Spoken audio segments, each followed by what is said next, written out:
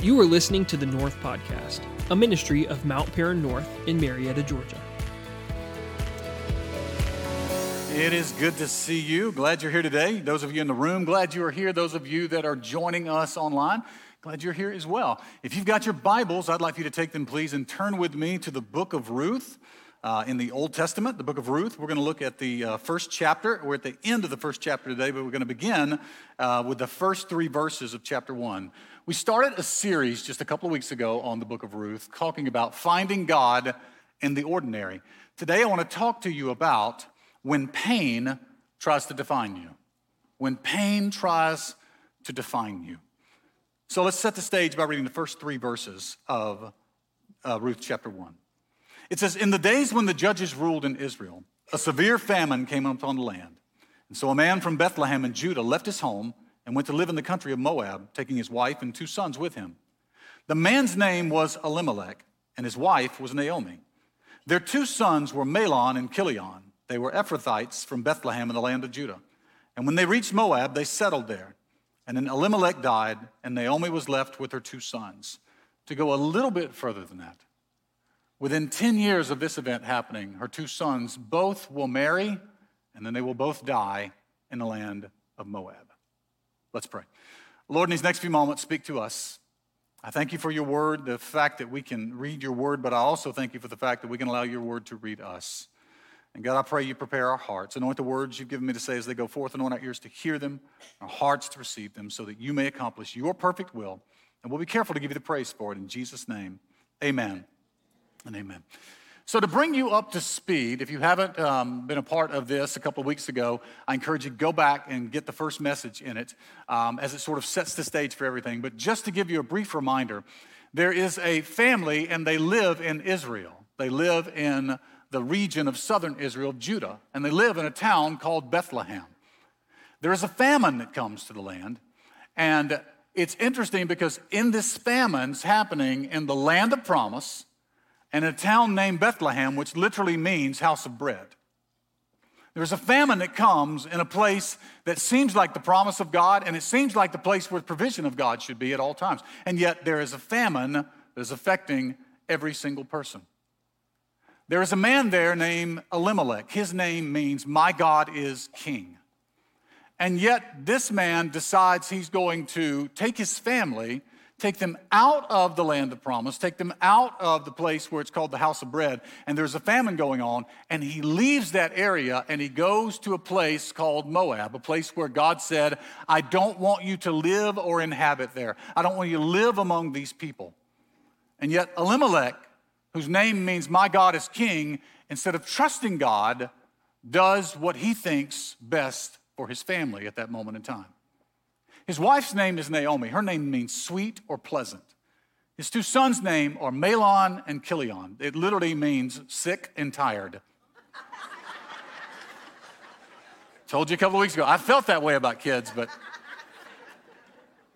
Now, I don't know if, they married while they're in Moab. I don't know if the language didn't translate, if they looked frail all their lives. There was obviously something wrong with these boys from the very start.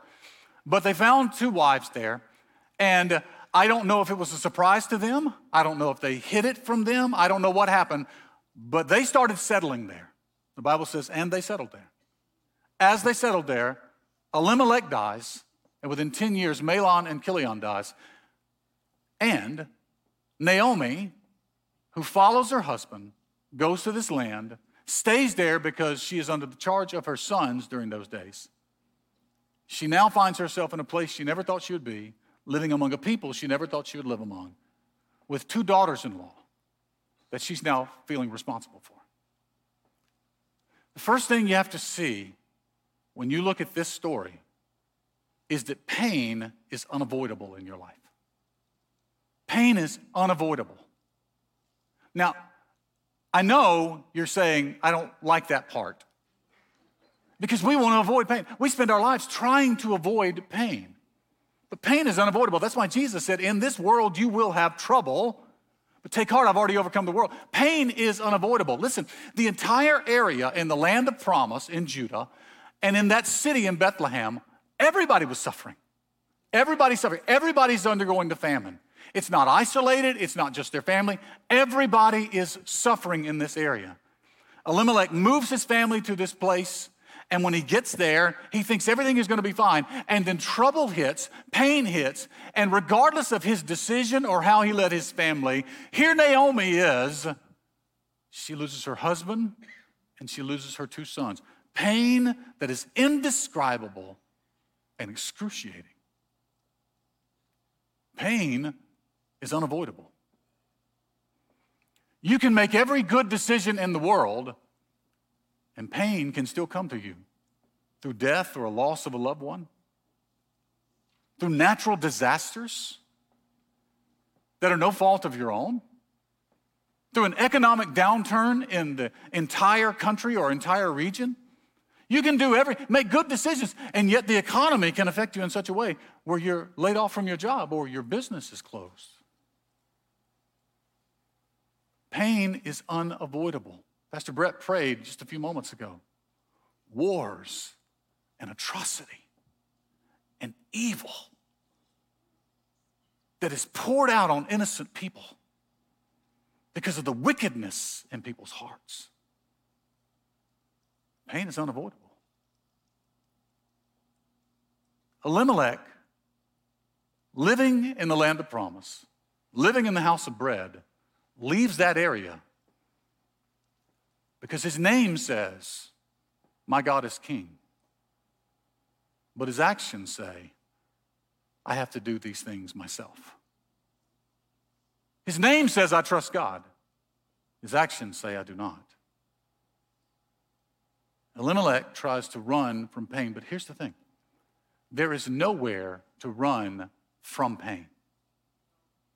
But there is somewhere for you to run with pain.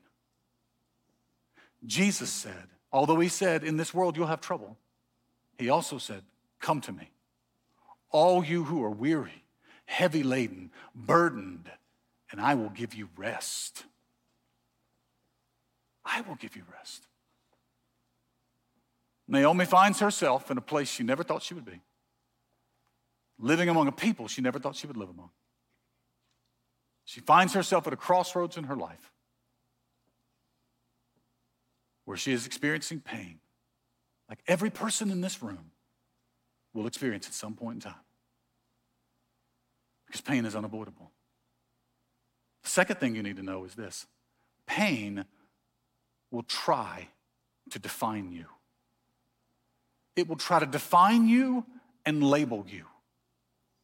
Not as what you've experienced, but that's what you've become. Look at verses 6 and 7 in chapter 1. It says, Naomi heard in Moab that the Lord had blessed his people in Judah by giving them good crops again. So Naomi and her daughters-in-law got ready to leave Moab to return to her homeland. With her 2 daughters-in-law, she set out from the place where she had been living, and they took the road that would lead them back to Judah. Skip forward to verse 15. Talking now to Ruth, her daughter-in-law. She says, look, Naomi said to her, your sister-in-law has gone back to her people and to her gods. You should do the same. But Ruth replied, don't ask me to leave you and turn back. Wherever you go, I will go. Wherever you live, I will live. Your people will be my people, and your God will be my God. Wherever you die, I will die, and there I will be buried. May the Lord punish me severely if I ever allow anything but death to separate us. Verse 18, when Naomi saw that Ruth was determined to go with her, she said nothing more. So the 2 of them continued on their journey. And when they came to Bethlehem, the entire town was excited by their arrival. And the women asked, is this really Naomi? Don't call me Naomi, she responded. Instead, call me Mara, for the Lord has made life very bitter for me. Naomi means sweet and pleasant. Mara means bitter. She goes on and says, I went away full, but the Lord has brought me home empty. Why call me Naomi, or sweet and pleasant, when the Lord has caused me to suffer and the Almighty has sent such tragedy upon me? She has been through so much for so long that she now says, I don't want to be called by my given name. Don't call me sweet. Don't call me pleasant. Call me Mara. Because this is how God is dealing with me right now. This is what long-term pain will do to you. I'm not talking about short-term pain that it's difficult, you deal with it and you get past it. I'm talking about years and years and years of pain built up in you will cause you to want to label yourself or define yourself by that pain instead of how God has created you to be. Chronic pain does that to you. It affects you in ways that you cannot even understand. Almost imperceptibly, over time, you begin to change. In the spring of 1989, I know this sounds like an old war story, right? When you say it like that. In the spring of 1989, I was at my first year at Mississippi State University. And after class, I think I went to class that day, but after class, we'll assume I did. After class, I was at the fraternity house, and we had built in the backyard of the fraternity house, a sand volleyball court. Loved volleyball, just loved sports. Absolutely loved it. So we're playing back there, and the ball comes to me. I jump up in order to return to serve, and as I come down, I land with both of my feet. Something's wrong when I land. Like something odd, feels odd, and then excruciating pain. And so as I'm landing, I look down at my right leg, and I'm like, something's wrong, like really wrong. Like I thought there was a sniper on the roof. I wasn't sure what was happening, you know? And as I looked down, I went, I think my leg is broken. Something just didn't look right at all. And so I fell down in excruciating pain. I realized, okay, thigh bone's here, foot's pointing that way, something still ain't right. And I'm in excruciating pain. What had happened? So sorry, I know lunch is coming up. I'll try not to be too graphic.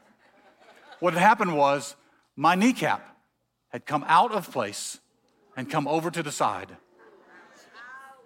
and refused to go back. And so I'm in excruciating pain.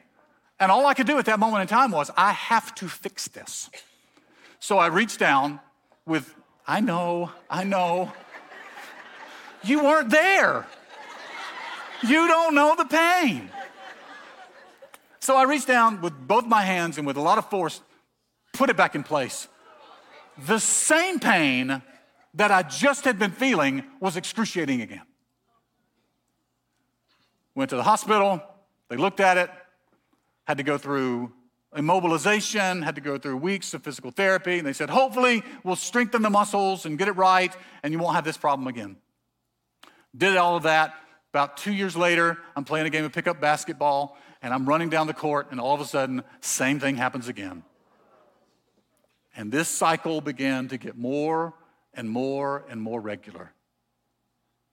More regular for the next 26 years. But it wasn't just playing sports. Listen, it was so bad that I couldn't play pickup sports anymore. I couldn't just go and somebody say, you want to play football? Sure. You want to play basketball? Sure. I had to go and say, where's my knee brace? Where's my knee brace that keeps it? It still wanted to move, but it would keep it from moving. And where's my knee brace? I never could do, I had to always be prepared. When my kids were born, I couldn't go outside the backyard and just run around with the kids. Let daddy go get the knee brace, you know. Started to define me. Started to become who I was. I couldn't do any of that stuff. It got to the point, though, where it wasn't about sports. We were at a family vacation. We were just about getting ready to leave for that morning, and we were in a hotel room. And all I did, I was at the end of the bed, and I was going to turn. And as I turned, just like this, that's it. Kneecap came out. I fell back on the bed. Kids are like, Dad, are you all right? Laura's like, are you all right? All I could say was, everybody stop talking, you know. I just had to deal with the pain.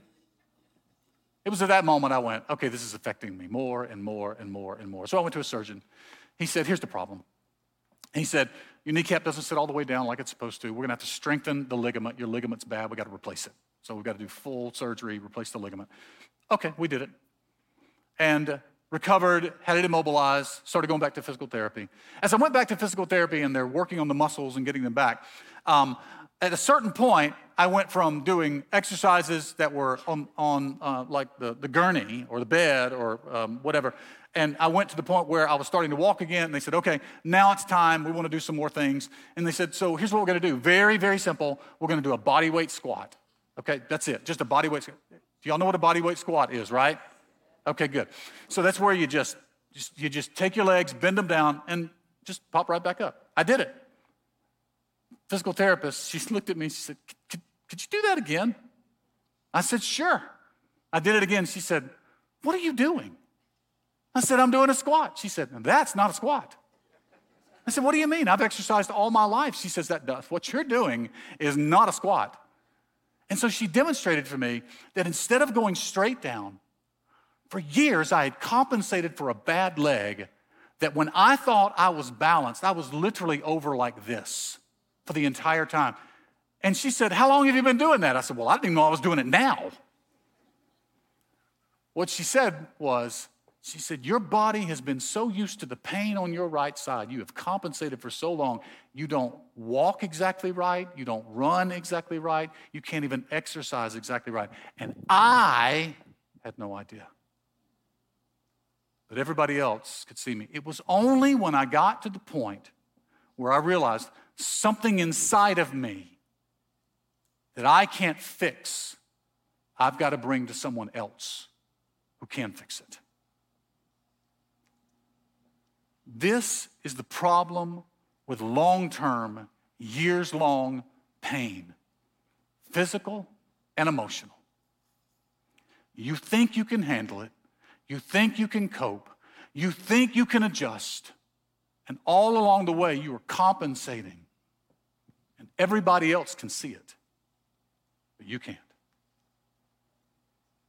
And there comes a time when you've got to take that inner pain to someone else because you can't fix it.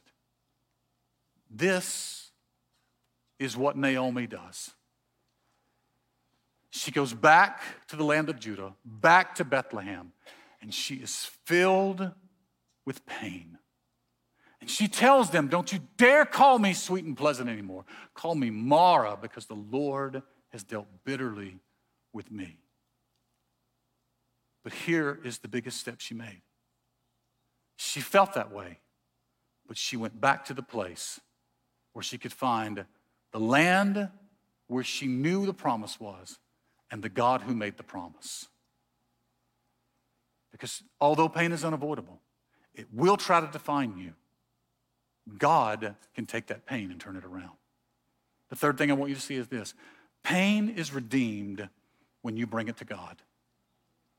Pain is redeemed when you bring it to God. So when she comes home and says, don't call me Naomi, call me Mara. Mara is not a proper name. It's not a name, it's a descriptive word. She says, call me this. Do you know there's only one other place in Scripture where it is called a proper name? It's way back in the book of Exodus. This is right after an unbelievable miracle takes place where God takes the people of Israel who have been in slavery and bondage for 400 years in Egypt, and he delivers them out by doing the 10 plagues and the Passover, and he brings them out, and they come to the Red Sea, and they are trapped by the Red Sea in front of them, and the armies of Pharaoh are behind them closing in, and God works the miraculous and parts the Red Sea, and the people of Israel walk over on dry land, and the Egyptians try to come in afterwards, and the Red Sea collapses upon them and destroys all the army, and their enemy is never to be seen again, it says. That major miracle is taking place. And then they're on the other side of the Red Sea. And within 3 days, they run into a problem that causes them to accuse God of being bitter with them. Exodus chapter 15, verse 22, it says, Moses led the people of Israel away from the Red Sea, and they moved out into the desert of Shur. And they traveled in this desert for 3 days without finding any water. And when they came to the oasis of Mara, the water was too bitter to drink. So they called the place Mara, which means bitter. Then the people complained and turned against Moses. "What are we going to drink?" they demanded. So Moses cried out to the Lord for help, and the Lord showed him a piece of wood. Moses threw it into the water, and this made the water good to drink. Literally, the word good to drink means the Lord made the water sweet. After a major victory, after a major miracle, after a major deliverance, within 3 days, they find themselves thirsty, and they find an oasis and a body of water that is unfit to drink. And they called the place Marah, and they said, "God is dealing bitterly with us." Moments, it seems, after the miraculous takes place, they accuse God of acting bitterly. But we do that too, don't we? We get so overwhelmed by the present circumstances, we forget the miraculous he's already done for us in our lives. Sometimes we forget the miraculous physical healing that he takes in our lives, and we become so nervous and anxious and filled with worry and fear at the next test results, even though God has brought us through in that moment. We've seen God provide for us, even at the very last minute, with regularity, but still we worry about a bill or something that's coming due in weeks or months. Some of the hardest moments are after he brings you out, but before he brings you in. They've come out of bondage, they're heading into the promised land, and they're not there yet. And they wonder, is God still good? And then God turns everything around. The Bible says that he tells Moses, "Go get not a piece of wood. Go get a particular piece of wood I have selected, and I want you to throw it into that water." And the Bible says that it is made sweet right there with one word and a piece of wood that God selects in that moment, cast into that water of bitterness, everything is made sweet. This is literally a foreshadowing of 1,500 years later, when there is a particular piece of wood that is placed on the back of his son as he walks up to a hill called Calvary, and he takes upon himself all the punishment that we are supposed to have, and he pays the price for our sin, and Jesus is raised to new life after giving his life for our sins. As he comes forth out of that grave, we get new life again. In the same way, God took a particular piece of wood, cast it into every moment of every bitter place in your life, and because of Jesus Christ, it's been made sweet and whole and right again.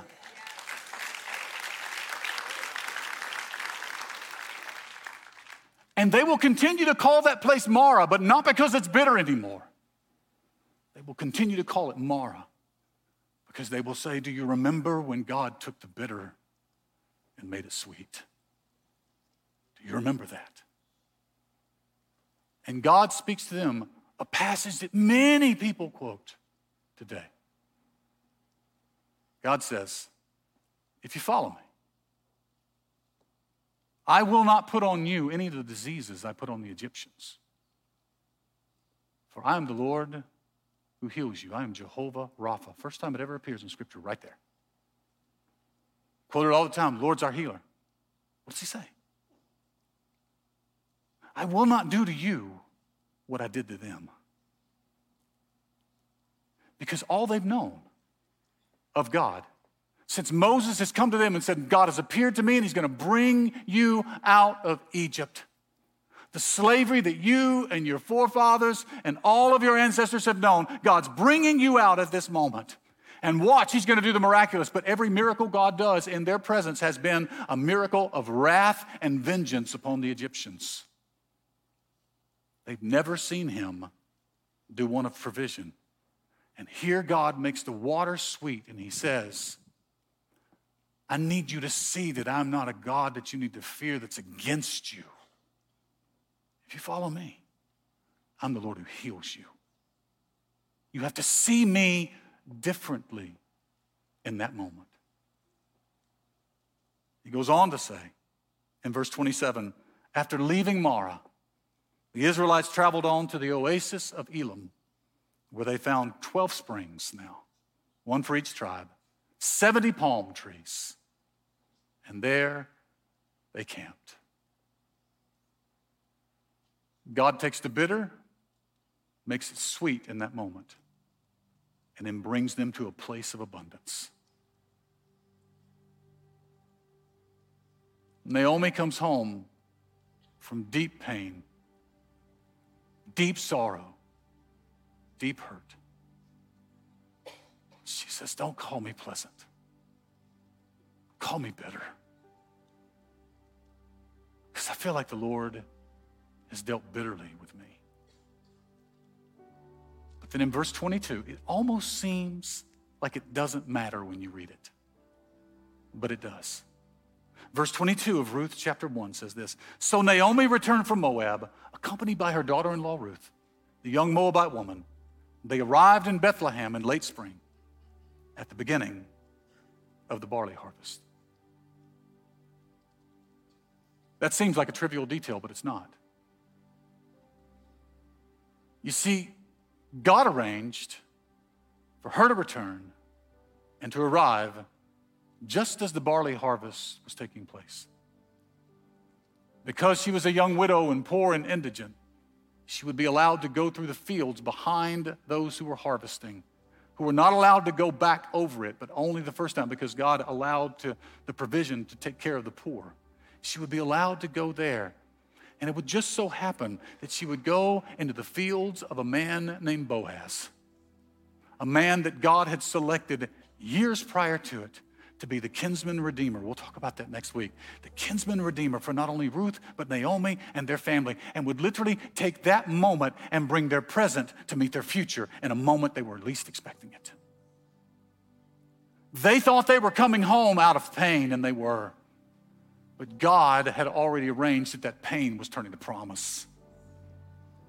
Because what they didn't know was God was working behind the scenes, preparing all of this to not only turn the situation around for Ruth and Naomi, but for their family, for their future, and for future generations to come.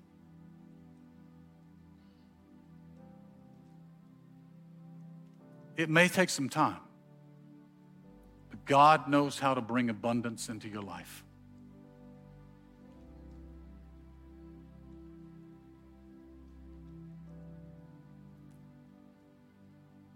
There's a moment He'll bring you out of bitter. There's a moment He'll bring you into sweet. But there may be a time in between where it's bittersweet. You're walking with both of those. But yet, when you bring it to God, He can redeem your pain. He can take that pain and transform it into promise. Do you know what I love about the rest of this book? She says in that moment, don't call me Naomi. Don't call me sweet. Don't call me pleasant. Call me Mara. Call me bitter. Not one person. Not the writer. Not the narrator. Not the one telling the story. Not one person in the story ever calls her Mara.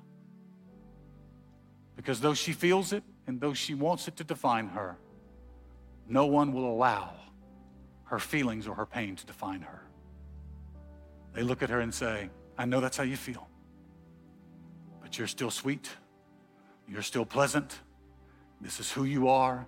This is who God made you to be. And I know you feel this way right now, but God will bring you out.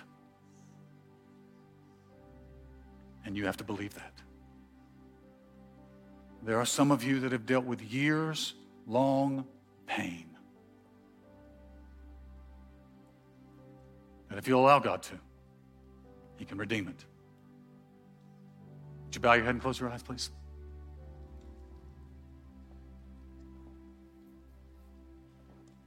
If you're in this room right now, one of the first things that God has to redeem is through your relationship with Jesus Christ to make you whole.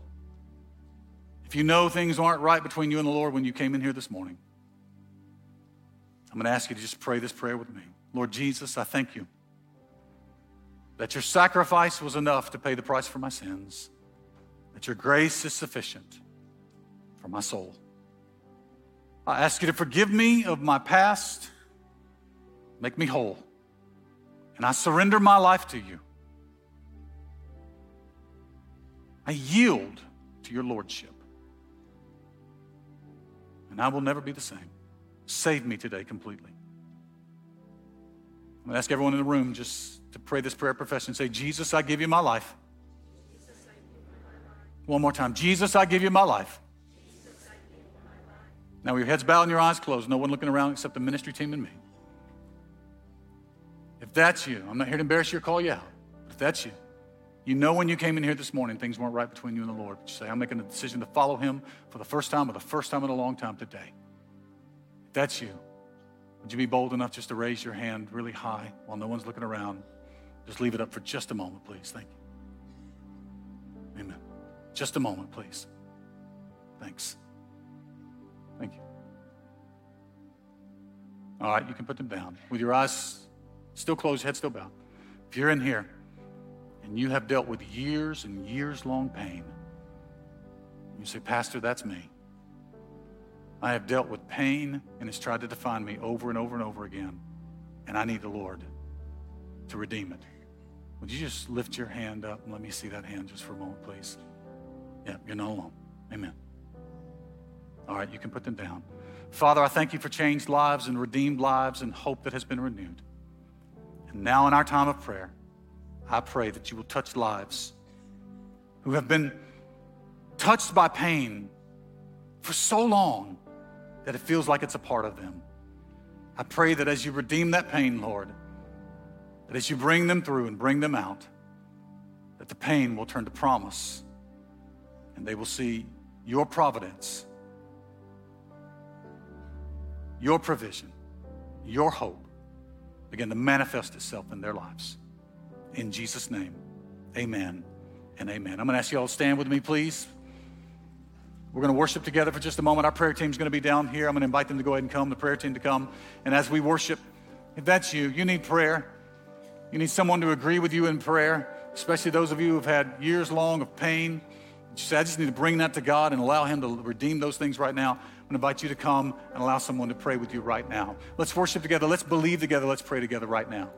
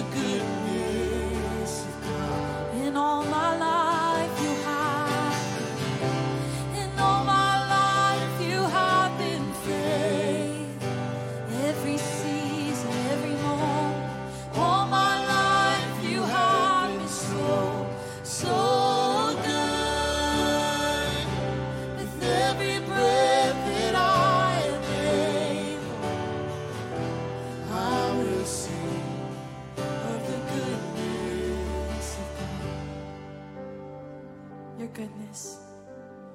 Your goodness is running after, it's running after me. Your goodness is running after, it's running after me. With my life laid down, I'm surrendered now. I give you everything. Your goodness is running after, it's running after me. We sing it, and your goodness is running after, it's running after me. Time after time, your goodness is running after, it's running after me. With my life laid down, I'm surrendered now. I give you everything. Your goodness is running after, it's running after me. Your goodness is running after, it's running after me. Yes, it is. Your goodness is running after, it's running after me. With my life laid down, I'm surrendered now. I give you everything. Your goodness is running after, it's running after me. Yes, it is. In all my life, you have been faithful. Yes, He has. All my life, you have been so, so good. With every breath that I am able, I will sing of the goodness of God. We sing of your goodness, God.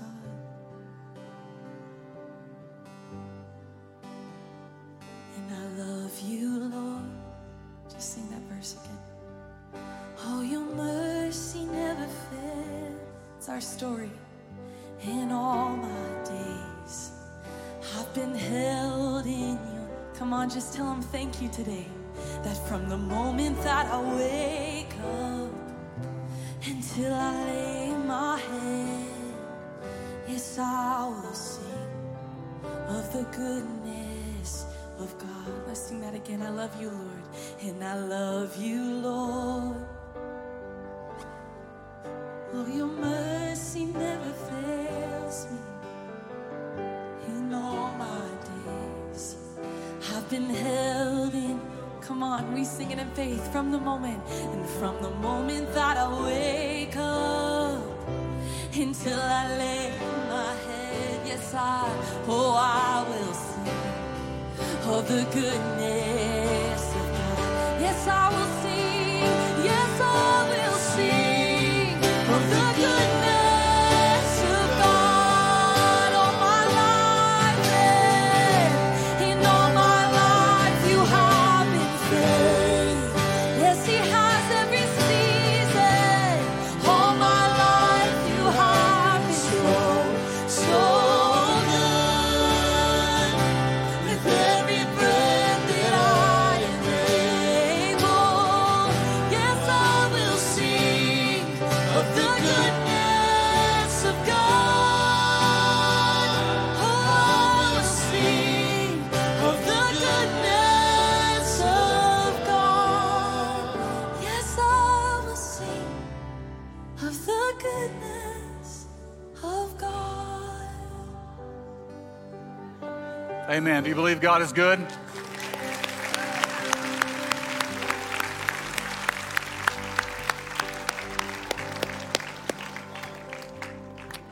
What is her name? Where's Abigail, who just brought money down here? Abigail, that's something I've never seen before. Do you know your name means you bring the Father joy? I just want you to know you brought this place joy today.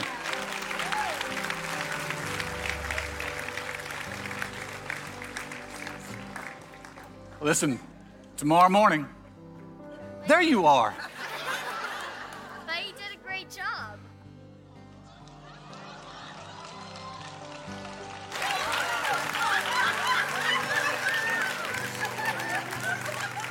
Come on up. No, come on up. Come on up. Go give it to him. Go give it right to him. I'll make him take it. I promise. You did a great job. But your talent and you also are great.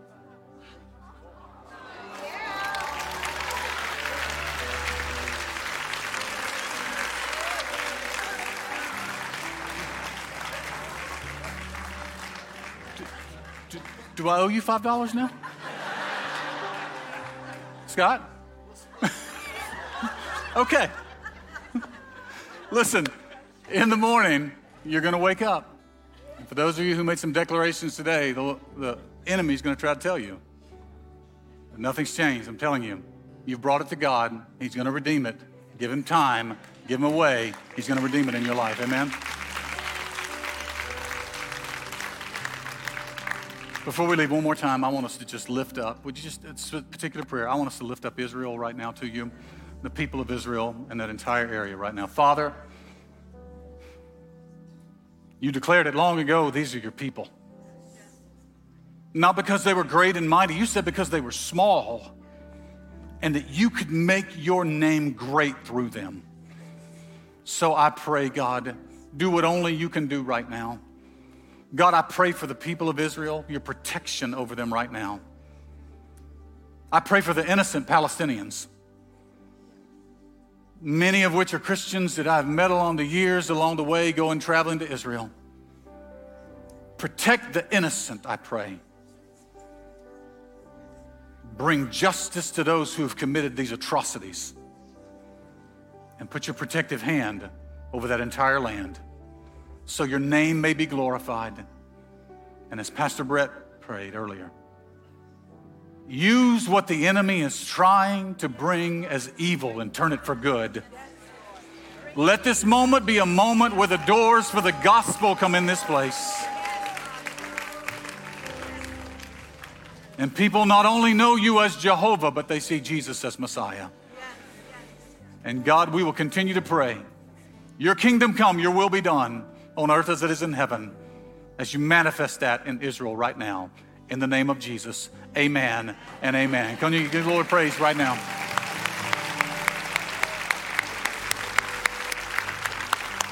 Hey, speaking of that, why don't we celebrate really big? 3 people gave their hearts to Jesus Christ today. Come on. Amen. If you made that decision today or in the last few weeks, I just want to invite you. Our Grow team's going to be down here. We'd love to talk with you, get some resources in your hands. Also, if you just want a way to get more plugged in at North, find out some more information about that, there's a card in front of you in the Seatback Connect card. Grab that, take it. You can put it in any of the giving boxes, but also you can take it right outside in the atrium to our connection station out there. And what is the name of that place? I've messed it what is it? Connection Point. Thank you. Who's in the back screaming it out? All right, Connection Point. I would say I'll get it right next week, but I don't know if I will or not. But take it out in the atrium. Pastor Drew's out there. Would love to talk with you and get you some more information about getting plugged in here at Mount Vernon North. Let me bless you as my privilege today before you go. The Lord bless you and keep you. The Lord make his face to shine upon you and be gracious unto you. And the Lord turn his face toward you and give you peace. In Jesus' name. Let's give our response from Psalm 19. Let the words of my mouth and the meditation of my heart be acceptable in your sight, O Lord, my strength and my Redeemer. God bless you, folks. Love you. Have a great day. Thanks for listening to today's message. If you would like to learn more about North, be sure to check out our website at mountparannorth.com. If you have any questions, you can email us at info@mountparannorth.com or give us a call at 770-578-9081. And if you're in the Marietta, Georgia area, we'd love to have you join us for worship next Sunday at 9:45 or 11:15 a.m. Again, thanks for listening, and we'll see you next week.